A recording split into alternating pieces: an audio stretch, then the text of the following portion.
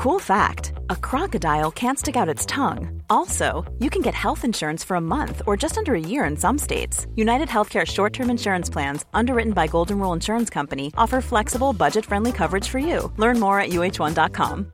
Hey, I'm Ryan Reynolds. At Mint Mobile, we like to do the opposite of what Big Wireless does. They charge you a lot, we charge you a little. So naturally, when they announced they'd be raising their prices due to inflation, we decided to deflate our prices due to not hating you. That's right. We're cutting the price of Mint Unlimited from $30 a month to just $15 a month. Give it a try at mintmobile.com/switch. $45 up front for 3 months plus taxes and fees. Promo rate for new customers for limited time. Unlimited more than 40 gigabytes per month slows. Full terms at mintmobile.com.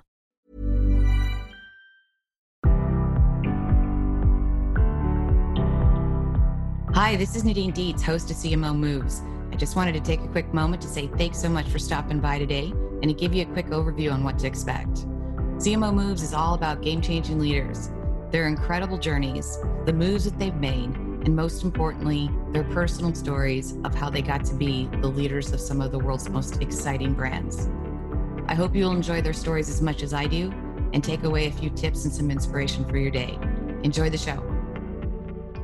Hello and welcome to CMO Moves. Today, I have the great pleasure to bring back a good friend of mine, Mr. Raja Rajabannar, who is the Chief Marketing and Communications Officer of MasterCard, as well as the President of their Healthcare Division. Raja, hi, and welcome back. Hi, Nadine. Thank you very much for having me yet again. Absolutely, my pleasure. And in fact, couldn't be a better time to have you back with us because so many things have changed since you first appeared on CMO Moves. That was, maybe February of 2018. It's been a while, my friend. Yeah, exactly. It has. You're still in your same roles, but those roles continue to expand. And with everything that's been going on in these last turbulent few weeks, you've been doing some rather mighty actions. So I want to hear about all of those things. But first, why don't we start with you just sharing a little bit about the two hats that you wear, and we'll take it from there. Right. So I have three hats, actually. The first one is obviously all the marketing for the company at the enterprise level. And I'm responsible and accountable for the marketing performance, as well as to build our brand for the future and build the talent for the future and so on. The second hat is I'm also the head of communications, both PR as well as internal communications. And that's a very important component, and it's a beautiful complement to the marketing responsibilities I have. And the third, which is relatively unrelated to these, is the healthcare business. So in fact, I started the healthcare business here at MasterCard about 3 years back because I have a background in the healthcare industry before I joined MasterCard. And I'm trying to bring that knowledge that I have gained there and trying to leverage the assets and the capabilities of MasterCard to create an entirely new business. And thank God, it's doing pretty good. So we're at a really interesting point in our journeys, and everybody's world has dramatically changed over the last few weeks, over the last few months. Some countries earlier than others. In the US, for instance, we've been now in the lockdown mode for about 4 weeks.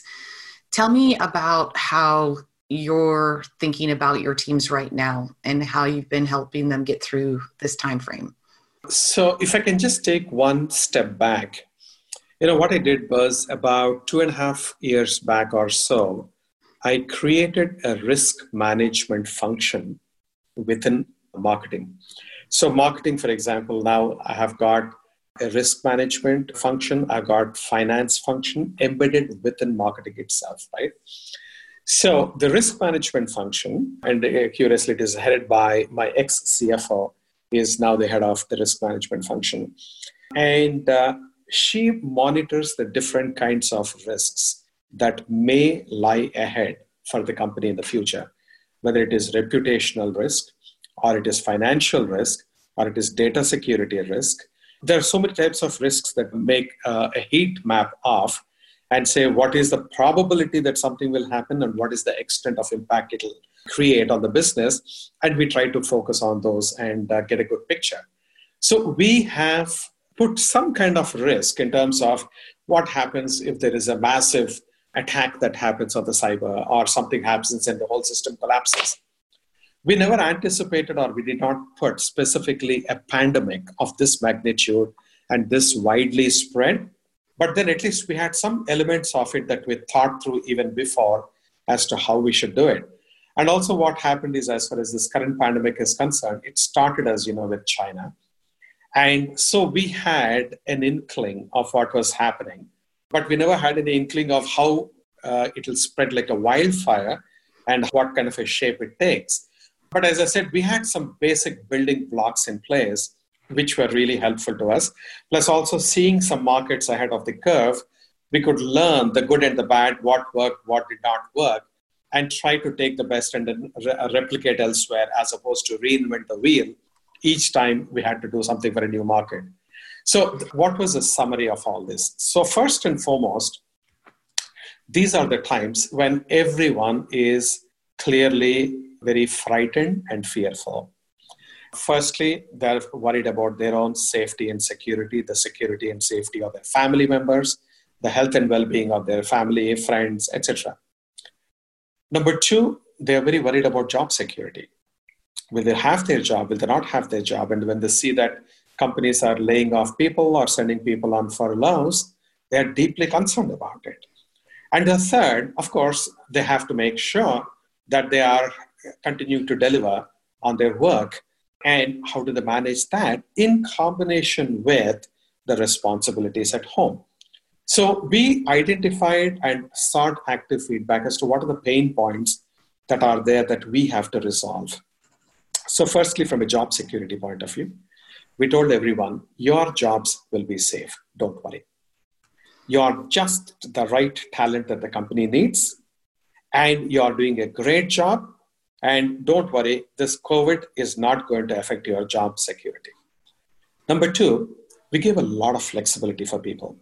For people who are working at home, we started helping them with internet connectivity and give them tips and tricks on how to protect themselves, how to save themselves, their data and all that. And that's on one part. But also we started doing things like, we should make sure that people have adequate time with their families to pay attention to. So each region and each country, we gave that flexibility, and we encouraged people to block certain times of during the day that they can focus on their families. The other thing is, in these kind of times, you cannot over-communicate with people.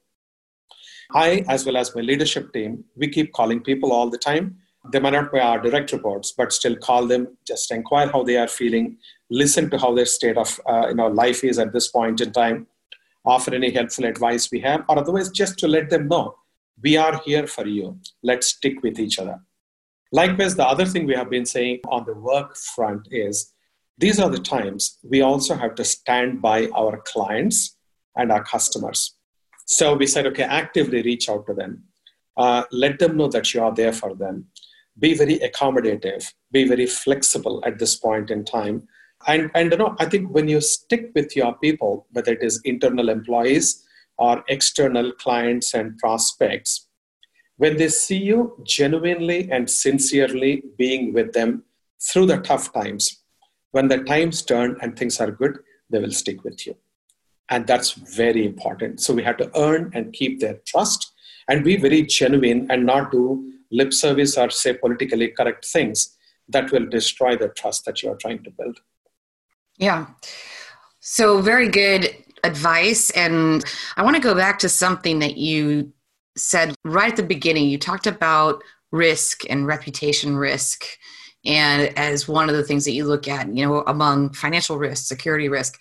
What does reputation risk mean? And how do we think about brand reputation right now in this moment? Right. So, the most sacred asset for every marketer is the brand. And the most important property or characteristic of the brand should be trust. If you lose the trust, it will take ages and ages to undo the damage and regain and reestablish the trust. At times like this, it's very critical that brands behave responsibly. So, for example, because you have an opportunity at this point in time to jack up the prices just because as a marketer you can do it now and the customers don't have any other alternate option, you lose their trust permanently. I have got two recent examples right this week, right? Because I'm working from home and I'm doing a number of calls and video conferences like this, I ordered for a stand for my iPad. The stand was costing $65, which is fine. They said for shipping, they were charging me $211. Oh my God. Now, I need it. Otherwise, they say it'll come to you after 2 months' time. Now, that to me is price gouging. Or another situation, probably we were not smart enough to go and hoard all these disinfectants and wipes and stuff like that. I went online and then to check if there is a disinfectant spray that is available. Normal time price, it was about $7 or something of that sort. They were charging me about 12 times more at this point in time. 10 to 12 times more.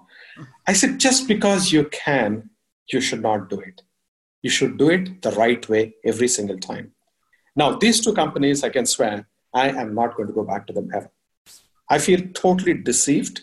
And they're reputed brands. But I said, guys, what are you doing? It's a sad state, right? And I've heard horror stories. So this is how, as a marketer, you can kill your brand. And you can kill the trust. Don't ever do it. Number one. Number two, don't ever be tone deaf. You should really understand that people are in a state of anxiety, state of fearfulness, state of loneliness. There are a lot of negative emotions that they are going through right now. And you should not come out of sync with that and start talking about some fancy things which are not relevant. At the same time, when you talk to consumers, they are saying brands don't have to and should not hide. They should not run and hide. But it's not simply sufficient for brands to talk at us. We want brands to do something, right? I think brands have to do something at this point in time because they can, and therefore they should, right? And I think that's a very, very important component of the current approach that people have to take. And, like I can give you a lot of good examples of some of the folks, what they are doing. In some cases, some companies are repurposing the capacity to either make ventilators, or there are companies which are making masks. And that's not their business line at all, but they're repurposing their infrastructure to produce these kind of things. Or in terms of some companies literally supporting meals program, where meals are being sent to people who are old and vulnerable and actually getting them delivered. Now, these are the things that truly matter, as opposed to putting some pretty ads or playing with your logos and say separated for there is a distance and then stop at that. You have to really do something, walk the talk at this point in time. Just don't pay lip service only. Yeah. So really, really timely for this discussion, because we're seeing so many brands completely rethink even their core product or their core competency to repurpose it to serve a need or to fill a gap. Those examples that you gave are great. I have a couple of questions for you coming out of that. One is, there are a lot of companies who are quite large that have some flexibility to be able to do that right now, because it's going to be a large cost for them to absorb, but they know it's the right thing. And they know that being able to fill that need and to serve consumers right now will have a much better, bigger long-term impact in their overall brand reputation and health. What about companies who are struggling because of their short-term pressures? Like, how do they all want to do the right thing, but how do they stay in business and do the right thing and or make a case for investment for the greater good right now versus the short-term needs? Right. So I think you really hit the nail on the head. Large companies with significant cash balances can go through this crisis and survive the crisis successfully and come out the other end and then start growing back again. But for small companies or medium-sized companies, they literally live month to month or quarter to quarter. And if the businesses are not really generating any revenue, Like, for example, take small restaurants. They're all gone, right? And many of them will go actually bankrupt. And even if you look at businesses not as small as a restaurant, but even bigger than that, still they need working capital. They need a lot of help at this point in time. And even if you give them loans to pay off some of their bills and take care of aspects like this, without revenues, they just cannot succeed. And my advice to folks who are in marketing with relatively smaller companies, they have to reach out for help. They cannot do the whole thing themselves, right? On the one hand, they should reach out to their counterparts or peers in larger companies and actively explore how there could be collaborative opportunities that are win-win for both the small company and large company. It's not that large companies will be just generally they are doing it for philanthropy. Large companies also will gain out of this partnership with these businesses, small businesses. I think that's going to be very, very critical. I'll just give you one example. So many small businesses, if they would want to run marketing campaigns at this point in time, because they got some online sales or something of that sort, they may not have the necessary wherewithal or the technical expertise or the infrastructure to run effectively the platforms for online sales, or for that matter, to effectively generate demand for their business at this point in time. Now, companies who are larger, who are in this space, can absolutely help. And we, for example, at MasterCard, we have been trying to reach out to small businesses and then figure out these areas of intersection where we could be helpful to them. And in the process, we are also going to benefit. Okay, it's a question of who is benefiting more. But the key thing is, so long as all of us are benefiting, we should do it. And most importantly, you will extend the life of the small business through the crisis and beyond, which is very critical at this point in time. Secondly, there are a lot of government funds which are being announced. I would say that the small business associations have to work with the policymakers. Now, when you earmark $2.4 trillion, $2.3 trillion, and so on, it can go in 1,000 different ways. And I think it is important that the policymakers are educated and that they are sensitized to some of these issues and help them channel these resources so that not a single business by itself can do it, but as an association, they should absolutely reach out to the policymakers. That's, I would say, number two. Number three, I would say that at times when the revenues are drying up, you have to keep your powder dry for better times. So you cannot spend marketing dollars at this point in time, because if your revenues are coming down, your expenses have to be kept low if you have to survive and not go bankrupt. And if you're cutting down your marketing dollars, particularly in the context of performance marketing, what will happen? That's where I see there are tons of opportunities for companies to come together and do co-marketing. And co-marketing works brilliantly because collectively, what multiple companies can deliver as a value proposition to any audience is far higher than what an individual company can do by itself. So you can actually move consumers into purchasing from this consortium, so to speak, of this complementary set of businesses which come together and then serve. You can save actually marketing dollars. You can also be more compelling to the consumers in that sense. And I think large businesses have a responsibility too. Like, for example, if we are a large company as MasterCard, it's a Fortune 500 company. And how do we support these small businesses ourselves, right? So, for example, we have already set aside $250 million to help these small businesses in different ways. And we are not unique. There are a lot of other companies which are doing these kind of things. And I think it will be very helpful for the small businesses, particularly through their associations, understand, or through their trade groups, understand which are all the companies that are out there willing to extend a helping hand. And how do you tap into that to be able to get support for your business? And that, I think, is how they have to go. So the marketers today, in particularly the small businesses, or even the owners, in many cases, the owner is the marketer, the owner is the financier, the owner is everything, right? So they have to seek a lot of help from the large companies, from the government, from the trade bodies, etc. And it's a long and a difficult journey, no question about it. But we have to go through it together. And I'm so glad you said that, because literally 10 minutes before I got on the line with you, I hit send on an email to the community. And we've heard this need for brands to work together, whether you're small or large or medium, it doesn't matter. Everyone has a superpower that's unique in their own businesses. And if they just come together and brainstorm, there's lots of things we can do beyond the traditional performance marketing, even as a band of marketers, right? So what we put together was a private channel for brands to collaborate called Brands Together. And we'll see how that goes, because it literally is live as, not even 45 minutes into this, but that's one way. And that's meant, specifically for brand marketers, but they're all parts of an organization.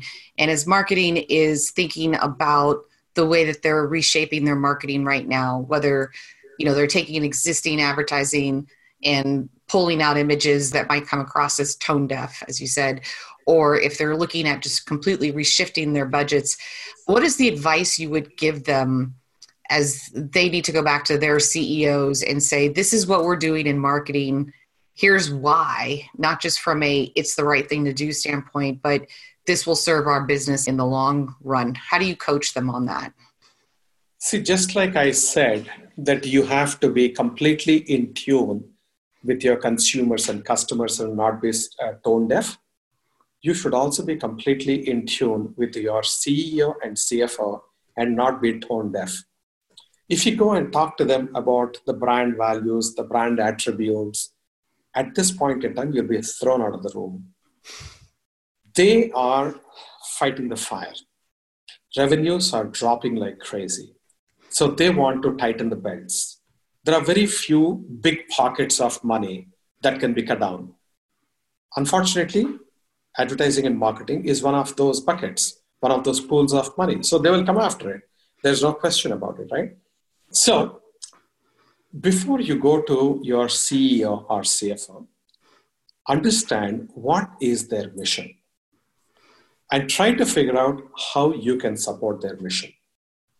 If you can help generate revenues in the short order, by all means, have clear plans that are demonstrable, that are credible, saying that, hey, I can spend X amount of money and I can generate this amount of incremental revenue.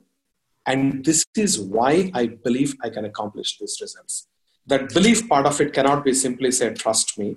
You need to have some clear logic with which you go there. That's number one.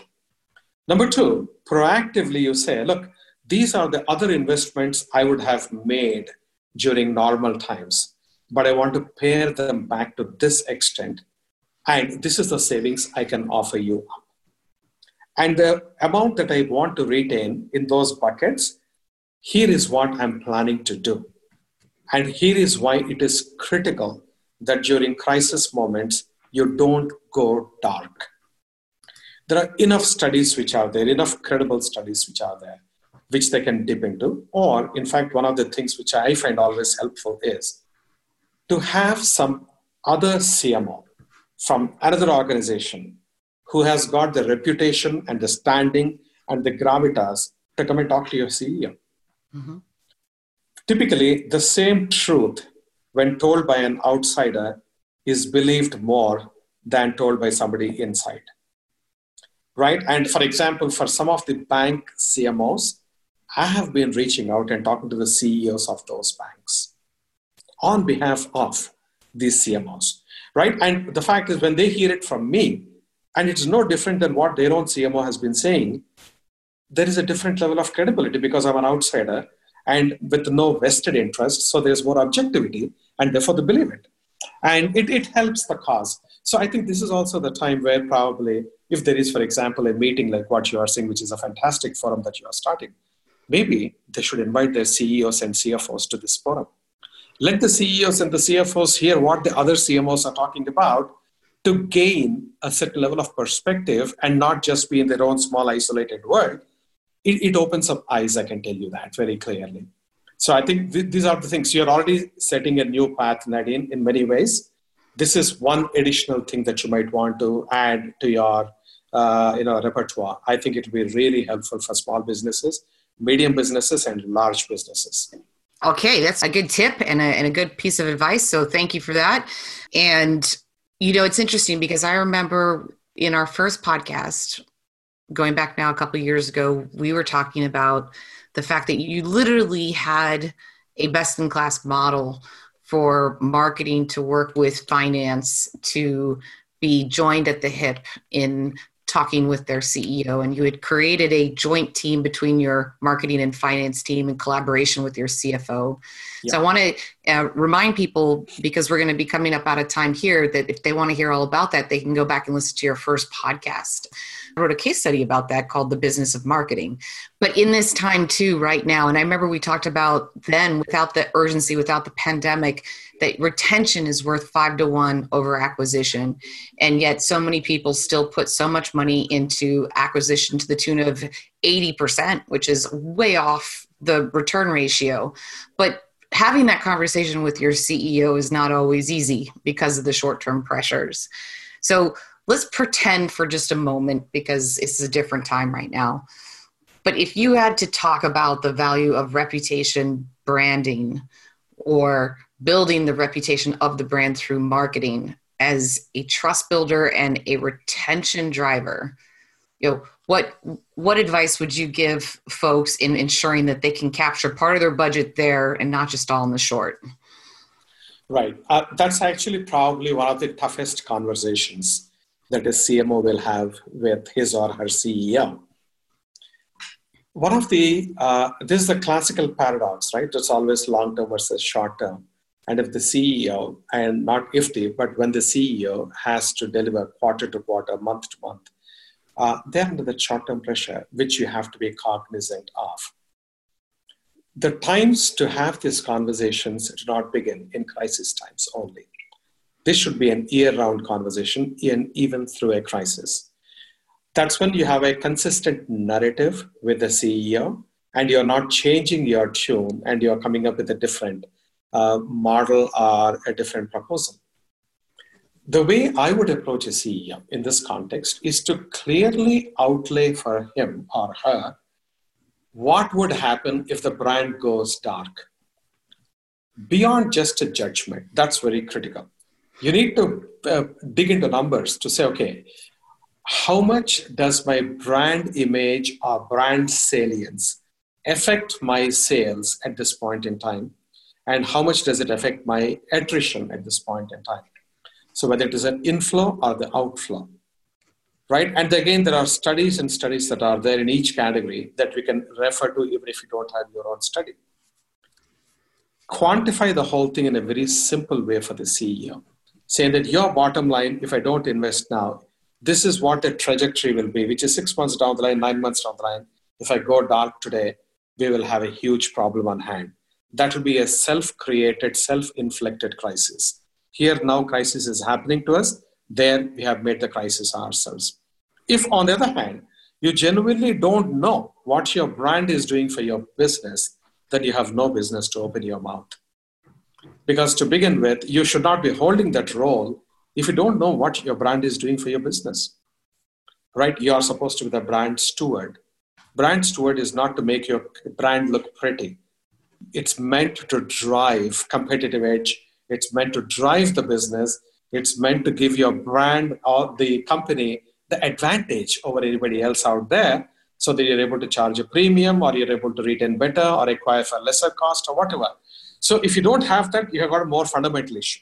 You have to re-examine whether you're on the right role or not. But if you have that, you have to really go back with the right story to your CEO, the narrative to the CEO. It should be fact-based.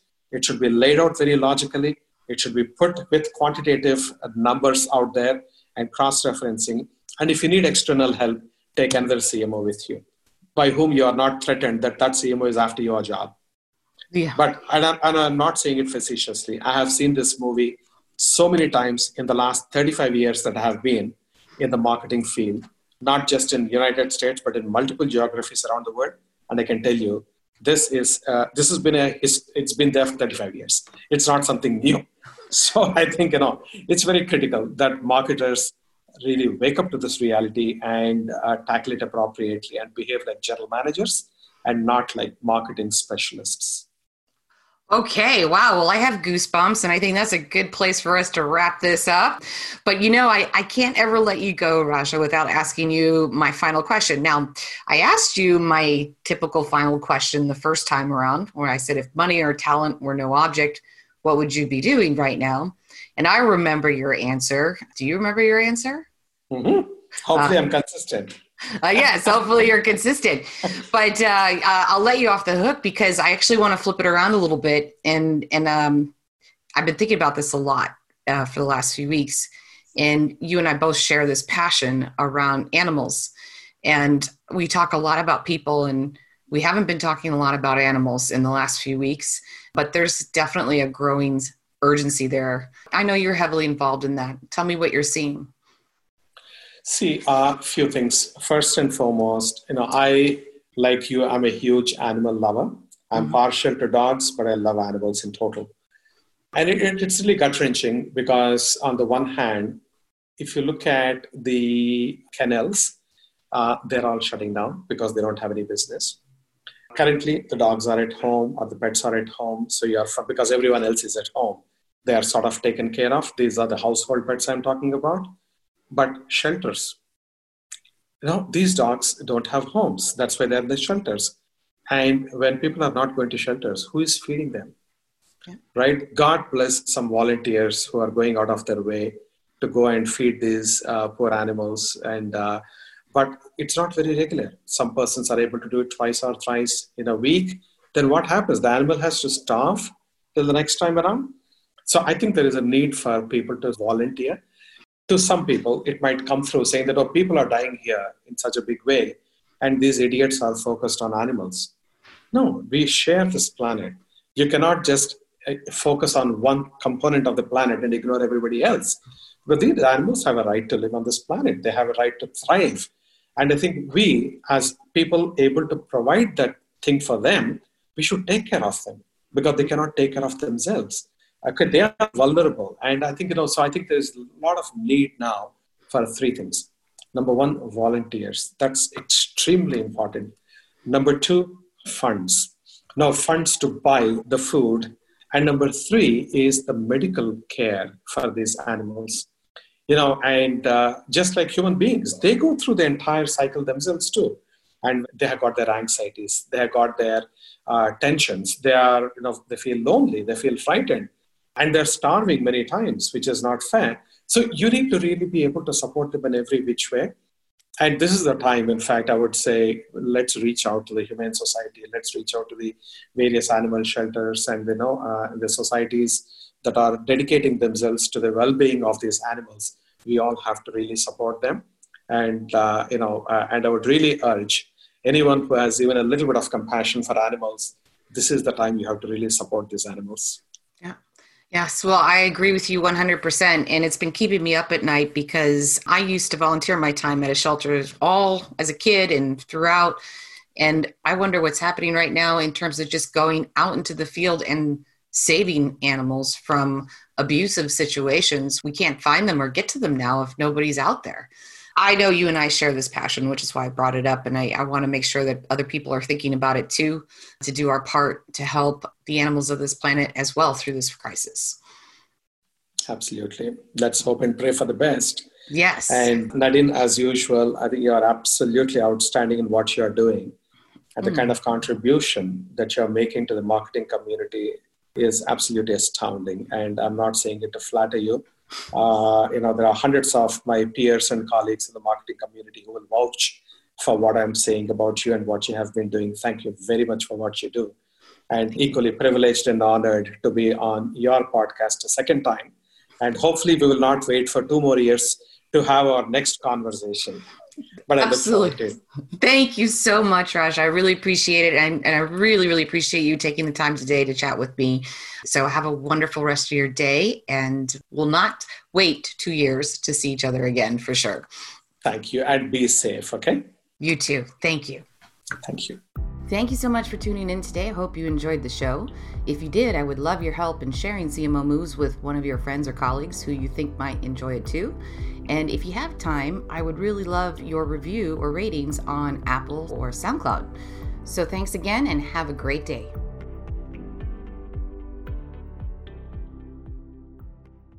Hey there, podcast fam. Are you ready to break free from the social media rut? Hold on to your hatch because we've got just the thing for you. Meet Viral Growth, your one-stop shop for leveling up your online presence. Whether you're a personal brand or a company, they've got the tools and know-how to take you to the next level. With Viral Growth, forget about those endless hours of video editing. They handle everything from brainstorming to polishing your content so you can just focus on being awesome. And guess what? We're hooking you up with a sweet deal. Use code ADWEEK for 10% off when you sign up. Ready to take your social media game to the next level? Head on over to viralgrowth.io and let's turn those digital dreams into a reality.